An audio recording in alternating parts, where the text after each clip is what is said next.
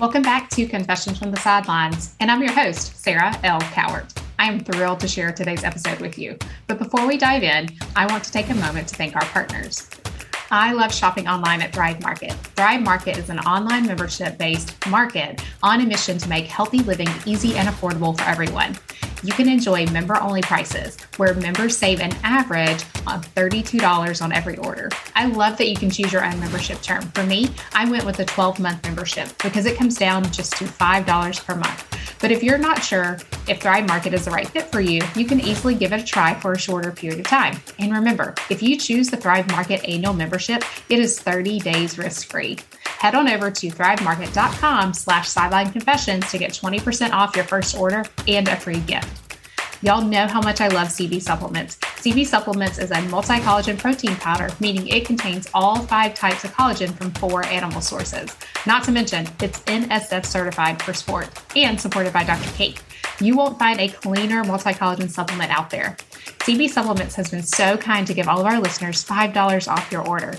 Head on over to cbsupplements.com and grab yours today. Don't forget to use the code SARAH, SARAH, for $5 off. Now, on to today's show. Today's guest is Shay Haddo.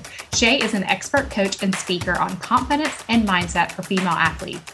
As the host of the Alpha Girl Confidence podcast and author of She the Confident, Shay is widely regarded for her insights on confidence and mindset by parents and coaches around the country.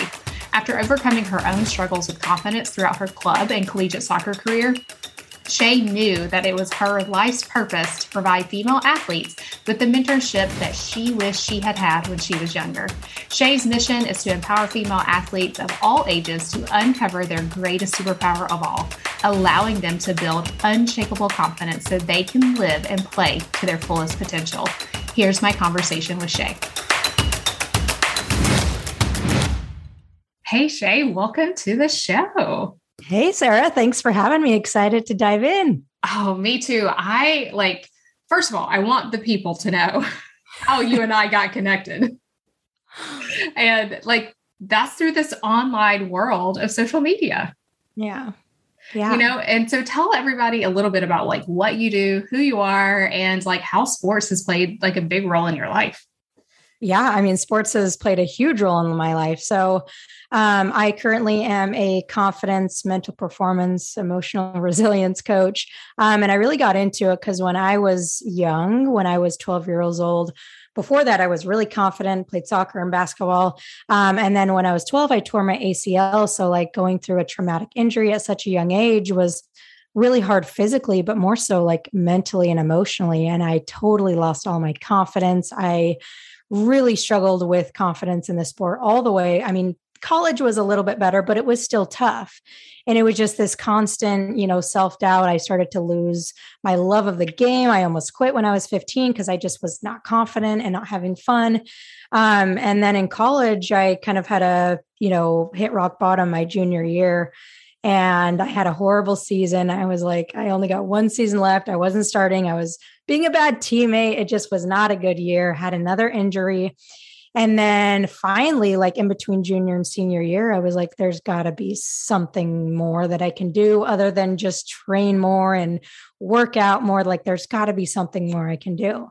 So I started diving into, mental performance and sports psychology and started taking some classes and just kind of diving into that. And then my senior year, I learned some techniques and just kind of started changing my mindset. And senior year was a complete 180 from junior year. And so senior year ended up awesome, team captain. And then when I started coaching after college, I was, coaching 10-year-olds, 12-year-olds, even college kids. I realized that I was not alone in how I felt as a teenage girl. These girls are going through the exact same things as me and a little bit different and even worse with social media. And maybe we'll get into that. But that there just wasn't many resources out there for them. And so that's why I kind of shifted from, soccer coaching to more of the mental performance confidence thing, because I just saw such a big need for it. That's so cool. Will you share a little bit about, because you just mentioned you obviously played soccer and a bunch of different sports growing up, but at what point did you realize soccer's my thing and this is what I want to do at the collegiate level? Yeah, it's actually kind of interesting because my whole life it was always like soccer, basketball, soccer, basketball. Like I love them both. And I actually was probably had more raw talent in basketball. But I just felt like the opportunities for scholarships, opportunities, the culture at the time for me was better in soccer. And so I remember it was, I think my freshman year, the high school basketball coach was like, you have to choose. Like, you can't play soccer, you can't go to tournaments and play basketball. And so I was like, well, if I want to play soccer in college, I have to, because these are the tournaments I'm going to get recruited at. So I had to make this decision, unfortunately, to quit basketball when I was a freshman. And I really wish I would have been able to play. But then you never know what would have happened. So I had to make that decision much earlier than I would have liked to. Yeah. So how did that recruiting? So once you kind of quit basketball, because we always say here on the show, you got to start the process early. And it's not necessarily like the recruiting side of things, but also the academic side of things. Yeah. But like, you're now playing on these travel teams, you're doing the soccer thing. What did that recruiting process look like for you? Because you ended up playing at a Division I school, right? Yeah, I did. It was tough for me. It was a very emotionally and mentally difficult journey because, like I said, in that time, so, freshman, sophomore, those were the big years that we were really getting into it. And I played for a really, really high level team. Like, my teammates were getting looked at by North Carolina. One of them went to North Carolina, BYU, Santa Clara, like all of these really, really like cream of the crop, right? And I was, me along with a few other of my teammates were like, we weren't really getting emails back. We weren't really, getting the looks that we wanted. And so a big part of my confidence issues as well was like, I don't belong here. Like, there's no way I'm going to get recruited by, I remember my first dream school was Pepperdine. And I just remember like, there's no way that Pepperdine's going to want me. And so it was a tough process for me. Luckily, my club coach was very well connected. We went to all the right tournaments. We went to all the right showcases. And so I got looked at it's called Surf Cup. It's in San Diego, one of the biggest tournaments. So I got looked at there by a school called Virginia Commonwealth University. I had no idea who they were, but I remember I was sitting in history class and I was checking my email in class, which don't do that, but I was checking my email and I'm like, Virginia Commonwealth, like, what is this? Like, Virginia, I wanted to stay close to home, and I was from Utah, so I wanted to stay on the West Coast. And so I was like, well, like, this is the first school that's really expressed interest in me. And the coach was a former Olympian, played with Mia Hamm. And I was like, well, let's give it a shot. So I went on visits there. I got 2 offers, one to VCU and one to Utah State. And I went and visited both. And the culture at VCU in Virginia was just so much better. I love the coaches. It was just like, it felt right. And it also felt extremely scary, which was like, I need to get out of Utah. I need to get out of this comfort zone of Utah. And so I went to VCU for a semester at 18 years old. It's very hard to be 2,000 miles away from home. So I was only there for a semester. Great experience, but it just wasn't for me. And then I transferred to Utah State. Luckily, they offered me a pretty good scholarship to go play for them. And I'm so glad I did, because it was just the best, 3 years of my life, I could say, was playing there and building. The best part wasn't the soccer. It was just the community, the family, the relationships with the teams and the coaches and all the other athletes.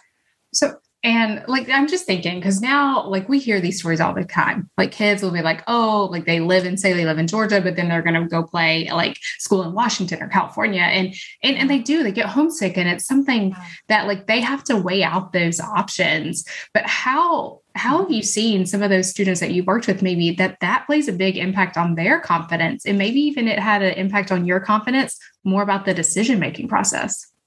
Yeah, because I think that's a big thing that I see is like, oh, is this going to be the right choice? Like, it creates so much stress. Like, I don't know if this is the school for me. It's like, maybe it's not my number one, but like, I like it. And I had a girl I was working with that kind of was feeling that way. And I was like, you know what? Like, your decision, it doesn't have to be the end all be all. Like, you can transfer Like, we're obviously not aiming for that, but like, you can change your mind. You're allowed to change your mind. You're allowed to say, you know what, I'm not happy here. I'm going to go somewhere else. So that's what I like to remind, kids of as they're going through the recruiting process is like, really listen to your gut, really listen to your heart, like forget the status, forget like all the other stuff that looks good on paper, like what feels right to you.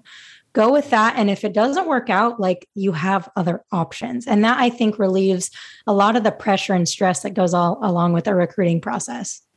Yes, I love that you said that. Like it's okay. Like make the decision. And I've said it before with students, it's like you have to weigh your pros and your cons, but in the end, you got to go with your gut. Yes. And the thing about it is, even if you get there and you don't feel it, it's not in your gut. Those are the conversations you have with your parents, with your coaches, with the, coaching staff, everything like that, and figure out where you belong, because there is a place where you belong. And that's just all of this process. But you also have to do a lot of soul searching in yourself to know and be confident in those decisions.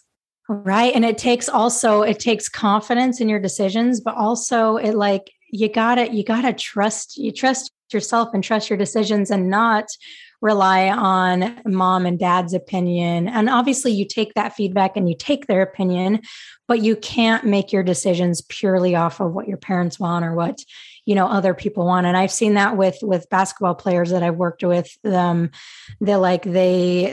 community and everything was like, they want me to go to this school. And I'm like, well, what do you want? It's like, don't factor that in. Like, you have to live your next 4 years of your life there. So don't do it for other people. Like, make sure it's right for you. Yeah.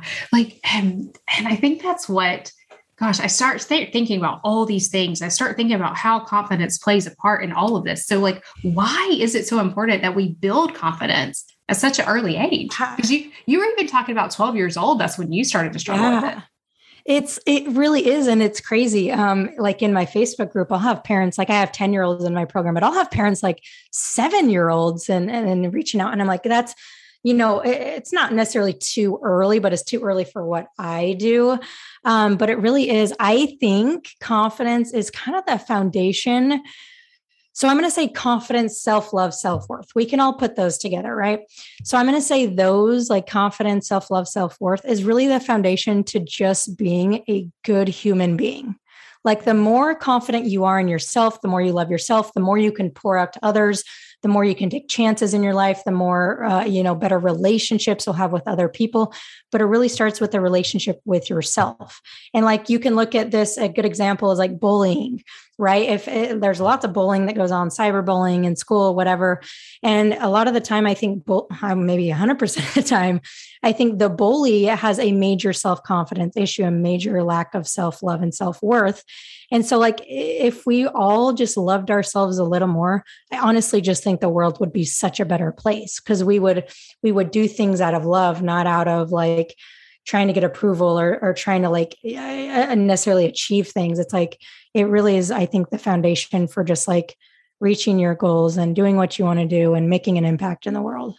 Oh, that's so good. Because I'm even thinking about like, our student athletes, sometimes they have these really big goals and these really big dreams. Mm-hmm. Something's holding them back. Something's holding them back from reaching it. So like, what are those things or like the trends that you're seeing when you work with these student athletes of things that are holding them back? Number one, without a doubt, fear of judgment. Oh, okay. Specifically, and I can't speak for boys, maybe different with boys, it may be still fear, but maybe not so much fear of judgment. But I think with girl athletes, and I've kind of developed this listening and observing over the last, 3 years of doing this work, every single fear that we talk about when we go through and we're like, what's the deep rooted fear? Like the fear of failure, fear of not being good enough. Well, what's the deep rooted behind that? A lot of time it's fear of judgment, like fear of what other people are going to think of me. And let's think about like college, like if they want to go to a certain school, but it's like, I don't want to put myself out there because I don't want to make a mistake. And if I make a mistake, people are going to think I'm not good enough and people aren't going to like me. And if we're going to get really, really deep here, I think for kids, and I mean, even for adults looking back at their, inner child, a lot of it is like the fear of not being loved by your parents, which is, I would say, a fear of judgment. But I know that like a lot of the things that I've been talking about with my girls is like, you have to like be okay with being judged, because you're going to be judged no matter what. You're going to be judged. And if you are not okay with being judged, you're going to let other people dictate how you live your life. And when you stop living your life the way you want to, when you don't take the chance, when you don't try out for the team, when you don't talk to that person because you fear judgment, you're giving those people your power. You're saying, here, you get to decide how I'm living my life. And it can be as simple as like, for me, when I was a kid, like I wanted to dress a certain way. I didn't want to dress like a girly girl, but I feared judgment. And so it's like I was giving those people my power and saying, here, you get to decide who I am and how I live and what I wear. So I think that's the biggest thing that stops girls specifically from reaching their goals and just their full potential, is just like their fear of judgment. So thinking of this and knowing that this is kind of the trend that you see, what are like steps that you recommend? What are steps that you've even seen some of these girls do to really break that barrier? Yeah, really good question. So in my opinion, we all, to a point, we want to be liked. We care what people think about us. I care what people think about me, right? I feel like it's just, that's a normal human emotion to be liked. You want to feel like you belong. So that's normal. So it's not necessarily to like be like, just don't care. That's not going to work, number one. But it's more so like the more we can love ourselves, the less we care what other people think of us. The more we can love ourselves, the less we're going to let other people dictate how we live our life, right? Like if you're really, really confident in yourself and someone comments on your shirt, you're not going to be like, oh my gosh, I'm never going to wear this shirt again. No, you're going to be like, that's okay. They don't like the shirt. I love it. And I'm going to work it. Right. So it really does come down to like just getting them to love themselves on the deepest level. So not only love the great parts about them, but also love the parts about them that they don't necessarily like, and love and accept. And like, you know, I was telling girls a story about a part of my body that I really didn't like. It was yesterday or earlier this week on our coaching call, because we were talking about this exact topic. And I was like, I used to like let other people dictate. Like I used to hide, and I used to not go to the swimming pool, and I used to not wear a swimsuit because I was so scared of what other people thought. Right. But then it's like, the more I got confident in myself, 20 years later, now it's like, yeah, I still care. I still don't love that part about myself, but I can accept it, and I'm not going to let it like stop me from living my life. Yeah. Oh, and I just continue to think now, you and I weren't impacted in this way when we were kind of going through our collegiate careers, or even like as, going through the recruiting process. But how have you seen social media actually have such an impact on confidence level when maybe some people are actually doing the work and they're working through that, but then boom, like someone comments, someone says something and unfollow or anything like that? Yeah. And I'm so glad that I did not have social media. Yes. Aren't you? Like, oh my gosh, so thankful every single day. Like that was not even a factor. I know, man. I'm so glad I didn't have it. It's funny, Sarah, like I literally just, because I know, like I have this conversation a lot, how it affects them. But I posted in my Facebook group this morning, actually, I said, does your daughter have social media? If so, does it negatively or positively impact her confidence and mental health? And we have some really good discussion going. Like everyone's saying negative, but also they're saying how hard it is as a parent. So that's a whole other topic of how parents, and I don't have all the answers on that. But yeah, I think it's made a massive, a lot of it negative impact on kids, because all you got to do is go click a button and you can start comparing yourself. Now, I'll be totally transparent. I did that the other day.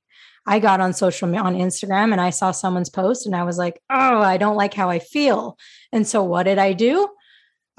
Number one, I muted this person. No, not that I don't like the person, not that their stuff isn't great, because it is, but I needed to like not see their stuff for a few days so that I could come back to myself. So I did that. And then immediately I got off social media. So there are so many positive resources on social media. So many. So it's like we have to learn to, I think it's like being really in tune with your feelings and how you're feeling on social media. Like going on intentionally. So it's like going on intentionally, typing in, Sarah, go and listen into your videos and stuff and being intentional. Number one. Number two is like when you notice that you're feeling not good enough, or you notice that you're feeling angry or jealous or envious, it's like, can you be self-aware enough to get off the app? So that's another thing. And just like, that's one tool that I've used is muting people and I don't mute them for very long. Maybe it's a couple of days, maybe it's a couple of weeks, but I just like need that time for me to like not see their stuff because it keeps bringing up something in me. So those are some kind of tools I've used. Well, and I'm thinking too, like, as you mute somebody, it's not like you're like unfollowing them and saying like, exactly. Oh, I can't do this, but you're like, I just need to separate myself a little bit. And then you become more self-aware of those feelings. And when they do spark back up, you can identify what were the words that they were saying that allowed me to like go into that place of like feeling icky or like whatever that may be. And, we have this discussion all the time about like staying in your lane, like not getting distracted by other things around you. And that is being able to do that really settles down all the distractions. Yeah. And another big thing too, and I found this in myself, is that I mentioned intention earlier, like sometimes I'll go on social media and I'll be like, oh, I want to watch this person's video, and I'll go watch it and I'll get off. Right. And it's really good for me. But there's other times where just out of pure boredom during a commercial or just like, I need a mental break. We all do it. We grab our phones and we just mindlessly scroll. Now that's where I feel the worst about myself, is when I'm just mindlessly scrolling. So if you can also be aware that when you're getting on social media, try to be intentional with it. If you're just going to get on to have a mental break and scroll, it's better to go do something else. But if you're going to do it, maybe just give yourself a time limit. Maybe, give yourself 5 minutes. When the timer goes off, boom, I'm getting off, so that it doesn't turn into this like rabbit hole kind of thing. Those are such great tips. So Shay, the podcast is called Confessions from the Sidelines. Oh, I have a lot. So I'd love to know, what is your favorite memory of standing on the sidelines? Like being injured, or like what specifically? Oh, like maybe it's like when you were coaching, maybe it's when like you were like not in the game at the time, or like it could totally be just your favorite memory overall of like sports. Oh my gosh. Okay. So I would say, I think it was my senior year. And okay, yes, I got it.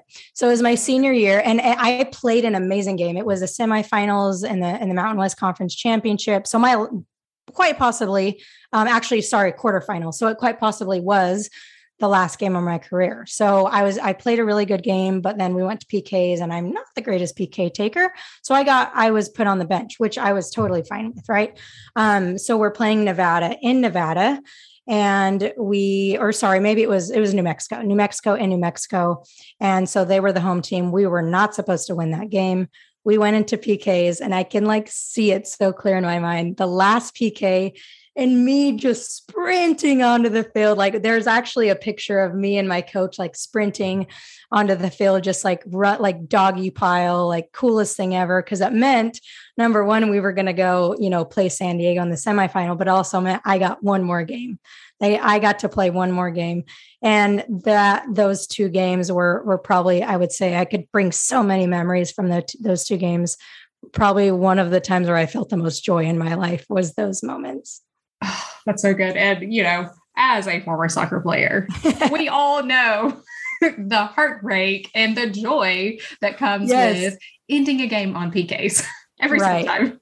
I know. It's just like when you win them, it's just like you really got to soak it up, because it's totally, one is devastation and the other one is pure joy. So, right. Right. It's totally different emotions altogether. So Shay, where can parents and students find you? You mentioned your Facebook group a couple of times, so I want to make sure people know about that. And then how can they hang out with you online? Yes. So the best place for parents is my Facebook group. So if you just go into Facebook and you type in Alpha Girl Confidence, you should be able to find the group there. I go live once or twice or 3 times a month, depending on the month. And then for players, they can find me on Instagram at Shay Haddo, and then also Twitter. I kind of do it all at Shay Haddo as well, and on Instagram and Twitter. So those are the spots. And then the Alpha Girl Confidence podcast as well. Yeah. And we'll be sure to link all of those resources in the show notes to the podcast. And then you also have a book, right? I do have a book. It's called She the Confident. You can find on Amazon, or if you just Google She the Confident, you'll find it there. So yeah. Yeah, I will link that Amazon link as well in the show notes. But yeah, Shay, thanks so much for being here. It was so great to chat with you. Yeah, awesome conversation. Thanks, Sarah. Thank you for tuning into today's episode. If you have enjoyed today's show, be sure to head on over to your favorite podcasting platform to rate and review the show. And as always, I'll be cheering you on from the sidelines.